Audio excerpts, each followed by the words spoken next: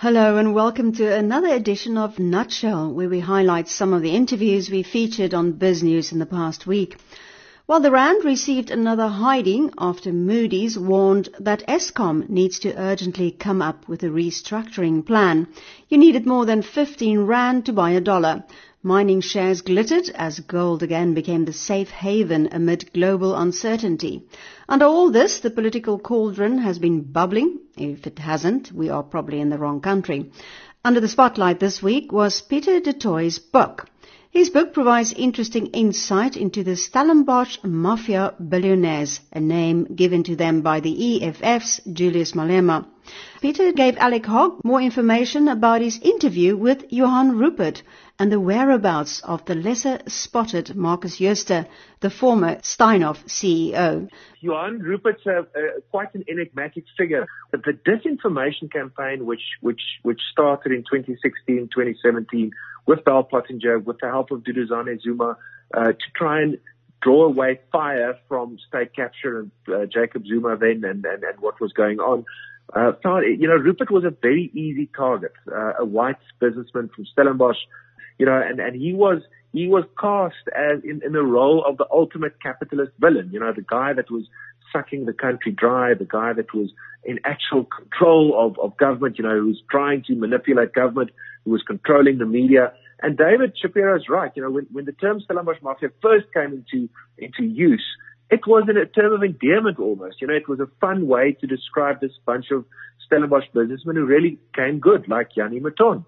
And I think Johan Rupert was, he was convinced to do the Power FM interview because he has some concerns about his legacy. And if you look at the demographic of Power FM, it's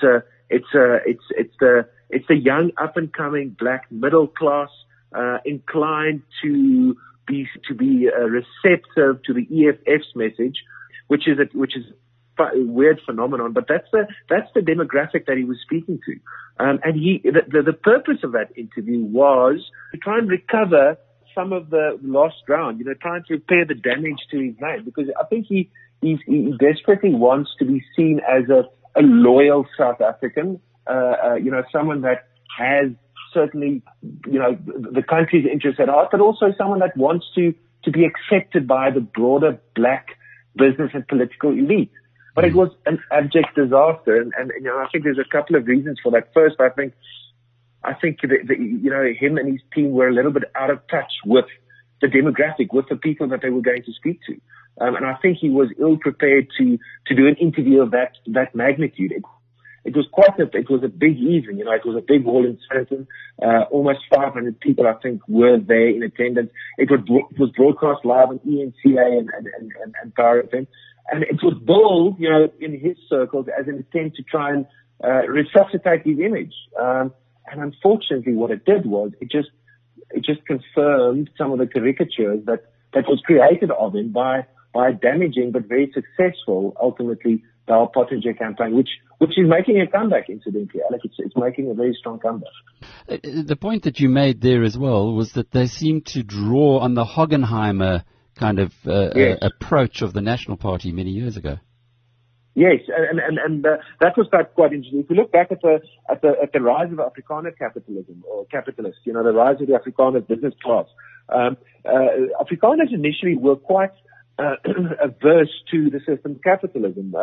They were drawn to a sort of a collectivism, and that's where the socialists in the early 30s thought, Afrikaners might be right for the picking because they aren't buying into this, the capitalist system still back then dominated by English-speaking South Africans and Jewish-speaking South Africans. And Die Burger, the biggest mouthpiece of Afrikaner nationalism of its day, created a character called Hockenheimer, which was this a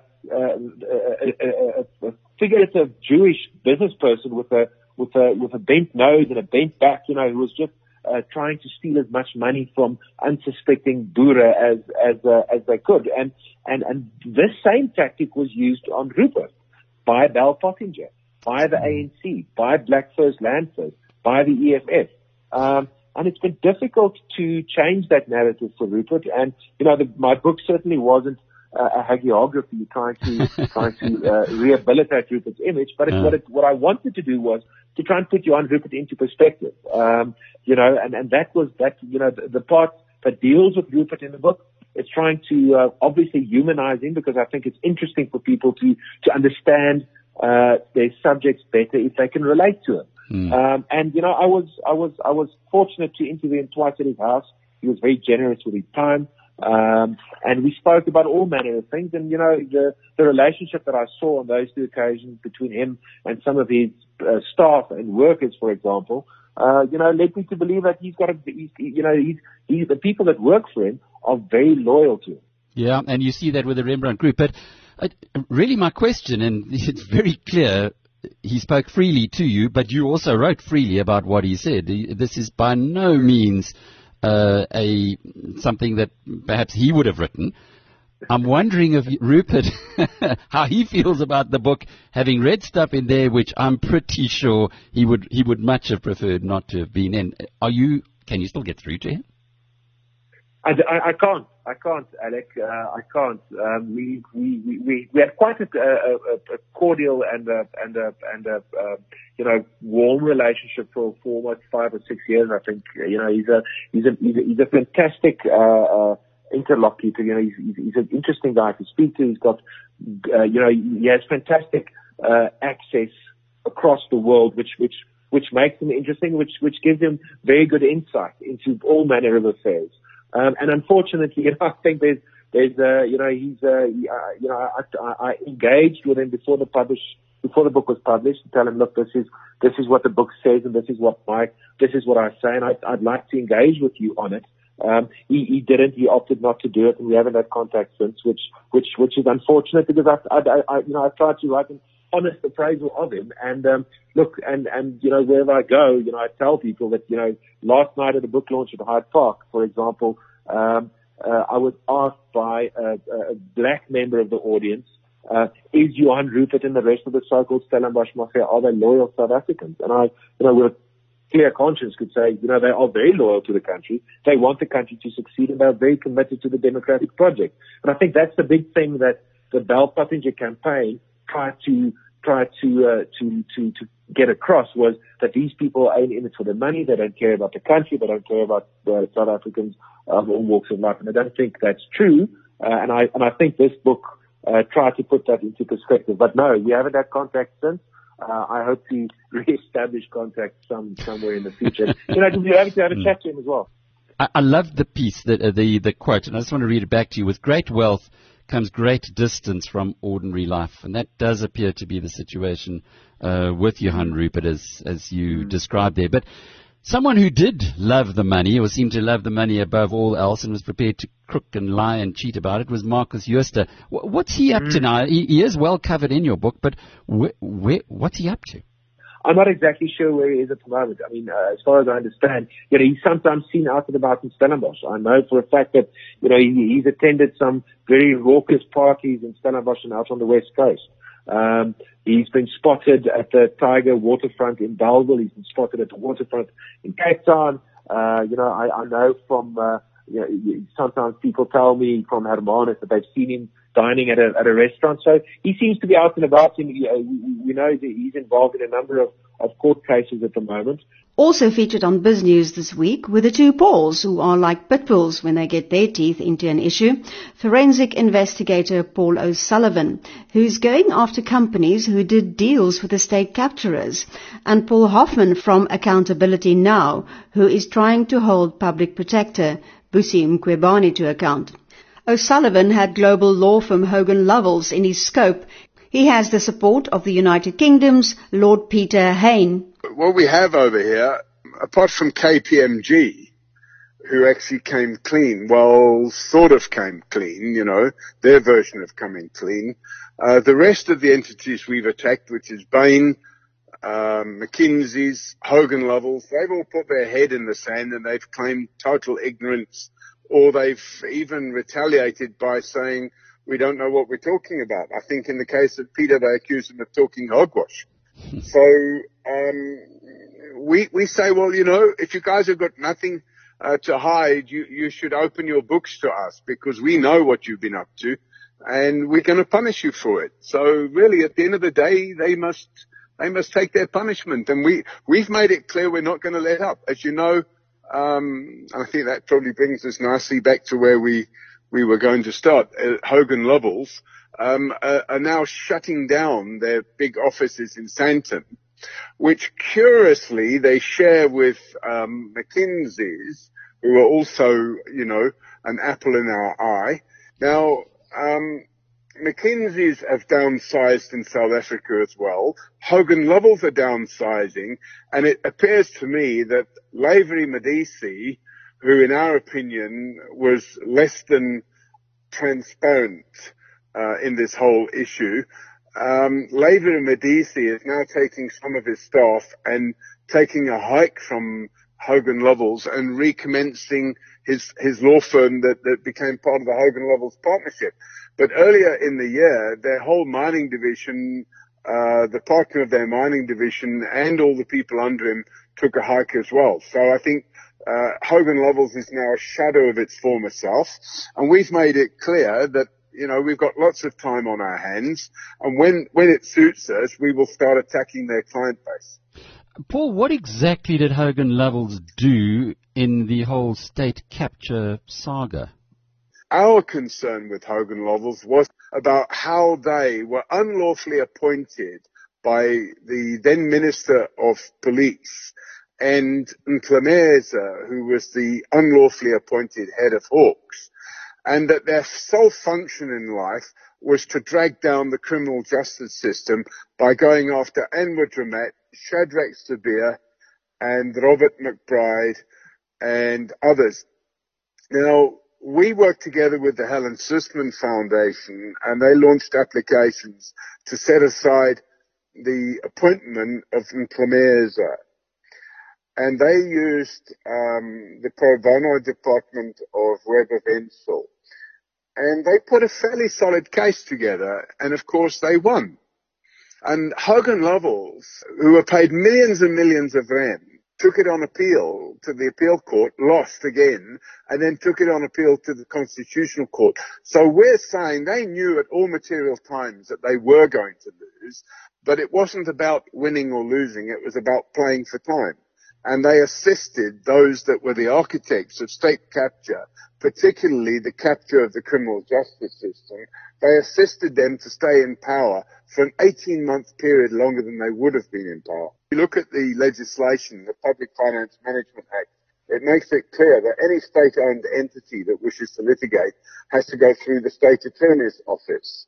Mklameza and the Minister of Police chose to bypass the State Attorney's Office and appoint Hogan Lovells, who completely ignored the Public Finance Management Act and made millions and millions and millions. And to this day, we don't know how many millions, but we know it's a lot. So the good news is that Hogan Lovells, as it was, is going to vanish.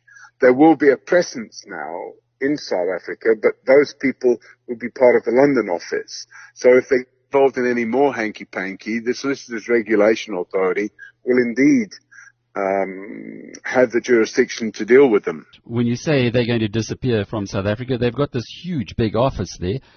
What exactly is happening to the firm?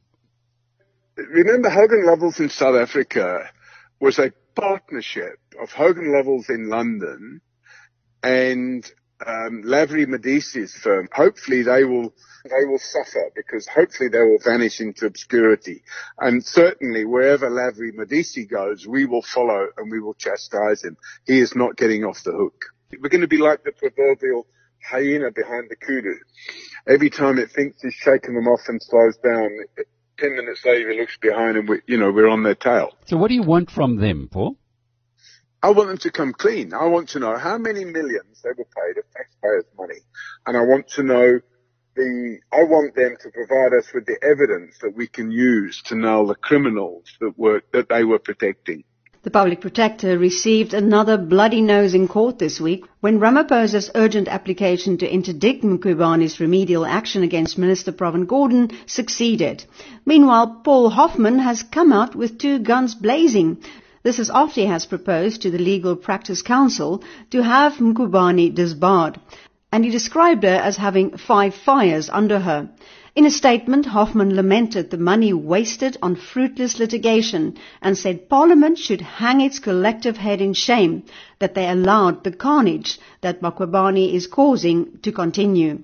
I think that the wheels of justice are grinding in the disciplinary corridors of the Legal Practice Council. They will look at the judgment and decide whether it has the seeds of a striking off application. I believe it does. They will then give her the opportunity of putting her side of the story, and if they are satisfied that there is indeed a case, they will then apply to court for her to be struck off the roll of advocates. Okay, and what's the process? How long does that take?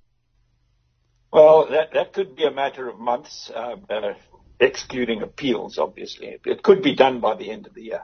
Okay, but you're not waiting for that. You are now following in another line as well, and you've put forward this week 2 further steps. Firstly, you've laid charges of perjury and defeating the ends of justice with the South African Police Services. Yes, those charges were accepted at the Ocean View Police Station on Monday morning, and the Hawks in Pretoria are investigating. It's a very simple investigation. They need to get hold of the original affidavits from the Constitutional Court and the judgment and place those before the National Prosecuting Authority for a decision on which charges to proceed on. We think that perjury is the easy one. It's possible that a prosecutor will want to do perjury and defeating the ends of justice. What's the sanction for that? Well, she'll go to jail. That's serious. Perjury. Yeah. Mm-hmm. Certainly for an officer of the court to be involved in misleading the court and lying on oath is a problem that, it goes to the root of the relationship between the court and the legal practitioner. And it's certainly an aggravating circumstance that a legal practitioner should depose to a perjured affidavit, which is what has happened here. She falsely swore a version of the facts which the court has rejected as false. The second issue is that you've actually laid a complaint at the Public Protector itself. Now, how does that work out? The Public Protector's office is not actually a one-man band. It is an office with branches in all centres, a deputy, and there is absolutely no reason, if there is maladministration, for the Public Protector's office not to get on and investigate the maladministration, which is apparent in the number of matters that have gone awry along the way. So the deputy would then be the one doing the investigations? Yes, either the deputy or one of the other senior members, if the deputy feels conflicted, will lead that investigation.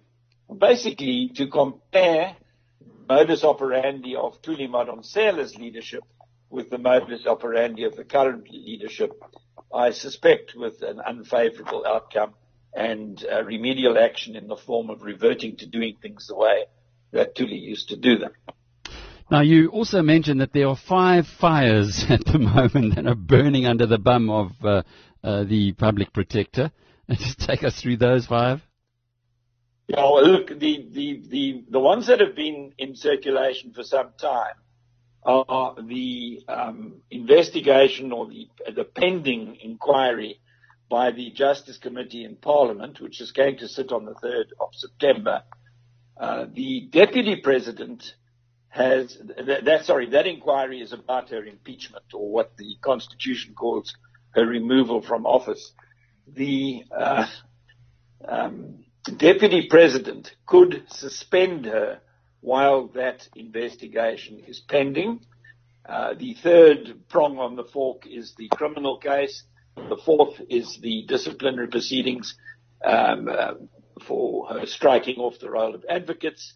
And the fifth is the investigation by her office into her maladministration. This week it came to light how much taxpayers are coughing up to keep SA Express flights in the air. Every passenger on every single SA Express flight is subsidized by about 3,850 Rand a flight. A victim of what has been termed illegal predatory pricing to undermine private airlines is CemAir, who are competition for SA Express. CemAir founder Miles van der Molen explained to Alec Hogg how he has been repeatedly grounded. It came in a couple of waves. It started as we got into sort of the 50 to 100 seating class aircraft. We found that the headwinds got stronger and stronger, and the time to get any documentation processed became more and more extended. February last year, we had a short grounding that we, at that point, we chose to try and take the just do whatever they need you to do approach and resolved it. However, it became clear that that wasn't going to be the end of it. We had a further grounding in December for a new cause that was overturned by the urgent court on an interdict basis. Then in early January, we had yet another grounding for yet another cause, which was subsequently overturned by the Department of Transport Civil Aviation Appeal Committee. That doesn't really help you, because although it's been overturned, it hasn't been that easy to get back in the air. It hasn't. So the judgment came out on the 29th of April, and as we have this conversation, we still aren't operational again. The reason being, during the lengthy appeal process, the certificate in the ordinary course passage of time expired. And now we are trying to get the renewal process, and we're finding that frustrating. There's no actual issue that anybody can point at. That's just provide further documentation. We're looking at it 3 weeks later, you get a response. That kind of approach has been very frustrating. Miles, how many aircraft does CemAir own? We had a mixture between own fleet and a lease fleet. I think we were at 23 by the time of the grounding. 23 on the ground. But what happens now when you can't fly? Some of those aircraft we moved to foreign registers. We have, again, a large portion of our income. In fact, the largest portion of our income was from foreign operations. So at the time of the grounding, we were probably in 8 or 9 different African countries for various organizations, including larger resource companies, United Nations. So a lot of people were inconvenienced by that grounding and have no connection at all to South Africa. And in some cases, we were able to move those aircraft to our existing customers, so they operated as a local airplane instead of as a South African airplane. And in many cases, the airplanes were stranded, and it took us some months in order to be able to move them even to an airport of safety in some cases. So in South Africa, you decided to fly to the smaller centres, Plettenberg Bay, Margate, Hoedspruit, etc. Also flying to those centres, or many of them, is SA Express. And we had a report this week from the Free Market Foundation, which researched SA Express and discovered that every seat was costing the taxpayer almost 4,000 Rand. Now, these are huge numbers, and given that they were competing directly with you, you must have some pretty strong thoughts on what's going on there. Absolutely. In fact, as I said, our headwind started really when we started getting into the seating class of the likes of SA Express. In fact, we operate very similar equipment types to that entity. And our initial, the first route we competed directly against SA Express on was Bloemfontein, when we started, I guess, around about 3 years ago. And the approach of the entity when a new entrant came into the market was shocking, honestly. In what way? Well, they immediately entered into a price war. Literally, the day we started, they dropped their fares by, I would guess, 40%. But surely that's predatory pricing, given that they've been subsidized by government by about 1.5 billion Rand in the past year, we believe. Well, absolutely. I mean, if you go back further in their history, they haven't produced financials since 2016. The 4 sets of financials before that contain a material qualification, and even so showed a loss over the entire period, with a substantial amount of money. So it's an entity that has not for a long time contributed financially to the fiscus at all. So, and one of the reasons why we started looking at the routes operated by SA Express is their operational record was weak. They had on-time performance issues, customer satisfaction issues, and therefore they were a logical airline to compete against because we could demonstrate a service alternative that would add value to customers. And after all that heat, it's time to cool down. How about some ice cream? If you are in KwaZulu-Natal, you may have come across Scoop, a business started in the kitchen of British-born Amanda Maidman, who seems to have found the perfect recipe of local-grown produce and ice cream and local workers who have come through a brilliant program called Work for a Living. Her lychee sorbet is legendary, and she's come up with a couple of rare flavors. We looked at possibly doing a cocktail bar or a restaurant because that's my background, but I was a little bit nervous about the investment that would be needed and whether there'd be enough bums on seats. And so I'd made ice cream at home for a few years. People had loved it. And so decided to start Scoop. We started in my kitchen in 2014 at home with the help of a domestic helper. And I really wanted to celebrate the local KZN produce, which I didn't think anybody was doing, especially with ice cream. You know, beautiful mangoes, macadamia nuts, pineapples. We've got some beautiful citrus fruits, ginger. I kind of took the model of the gastropubs, which I'd worked in during the early 2000s, which is locally sourced ingredients, seasonal, changing menus as often as you possibly can, and tried to put that into the Scoop menu, which worked really well. So we've done, I'm quite good friends with Erica Platter, who's a local author, very good food writer, and she asked me for ages to make a curry leaf ice cream. And we took the curry leaves and we steeped them in our milk and cream for a few hours and took out all the flavour that we could from the curry leaves and churned that into beautiful ice cream. We do a cardamom. I've got a flavour called Indian Summer. And then we've done some other weird and wonderful things. We've got a really popular butter salted popcorn ice cream. We also put pieces of the popcorn in salted praline as well and chop that up and mix it through once it's churned. And we make our own ice cream cones, 500 a week I think at the moment, by hand. So we make the mix ourselves and then put them in an iron and then roll them by hand afterwards. So I really wanted to keep as many of the systems manual as possible. I've got a real love for the South African people. We've sort of handpicked a team of people, a lot of them were disadvantaged. And so I stumbled across this wonderful Work for a Living program, which teaches people over a 2-week period job readiness skills. Cost them 100 Rand, which doesn't seem very much to you and I, but to somebody that's not working and doesn't have an income, the 100 Rand is a huge commitment, as well as getting themselves in a taxi to the course every day. And I realised that people that were willing to make that sacrifice for themselves were the type of people that I wanted in my business. So we've recruited through that course. I've now got 16 staff. Every single one of them has been through that course. Well, tell us some about the people who work for you. I've read up about one was a car guard. Over the years, I've kind of got friendly with a few car guards, you know, going in and out of Woolworths, Checkers, whatever. And one guy was working as a car guard. I'd picked him up before and taken him to work a few times. And he just approached me one day and said the centre that he was working in was closing down, and he's Congolese, actually, and would I let him know if I heard of any jobs. And I gave him my number and said to him, put yourself through the Work for a Living programs. I could see he was extremely committed to the course, which to me was the first really endearing thing about him. He paid an extra 300 Rand to put himself through another course which taught him about computer skills and so on and so forth. And I offered him a part-time job and said, I can't afford to take you on full-time at the moment, but come and work with us part-time. He came and did a few Saturdays and Sundays with us. And eventually I was able to offer him something full-time, and he ended up opening my new store 2 years ago at Bleto Lifestyle Centre. Did a fantastic job. And after about 6 months, he came to me and said, listen, I'm a bit bored. Is there anything else I can do?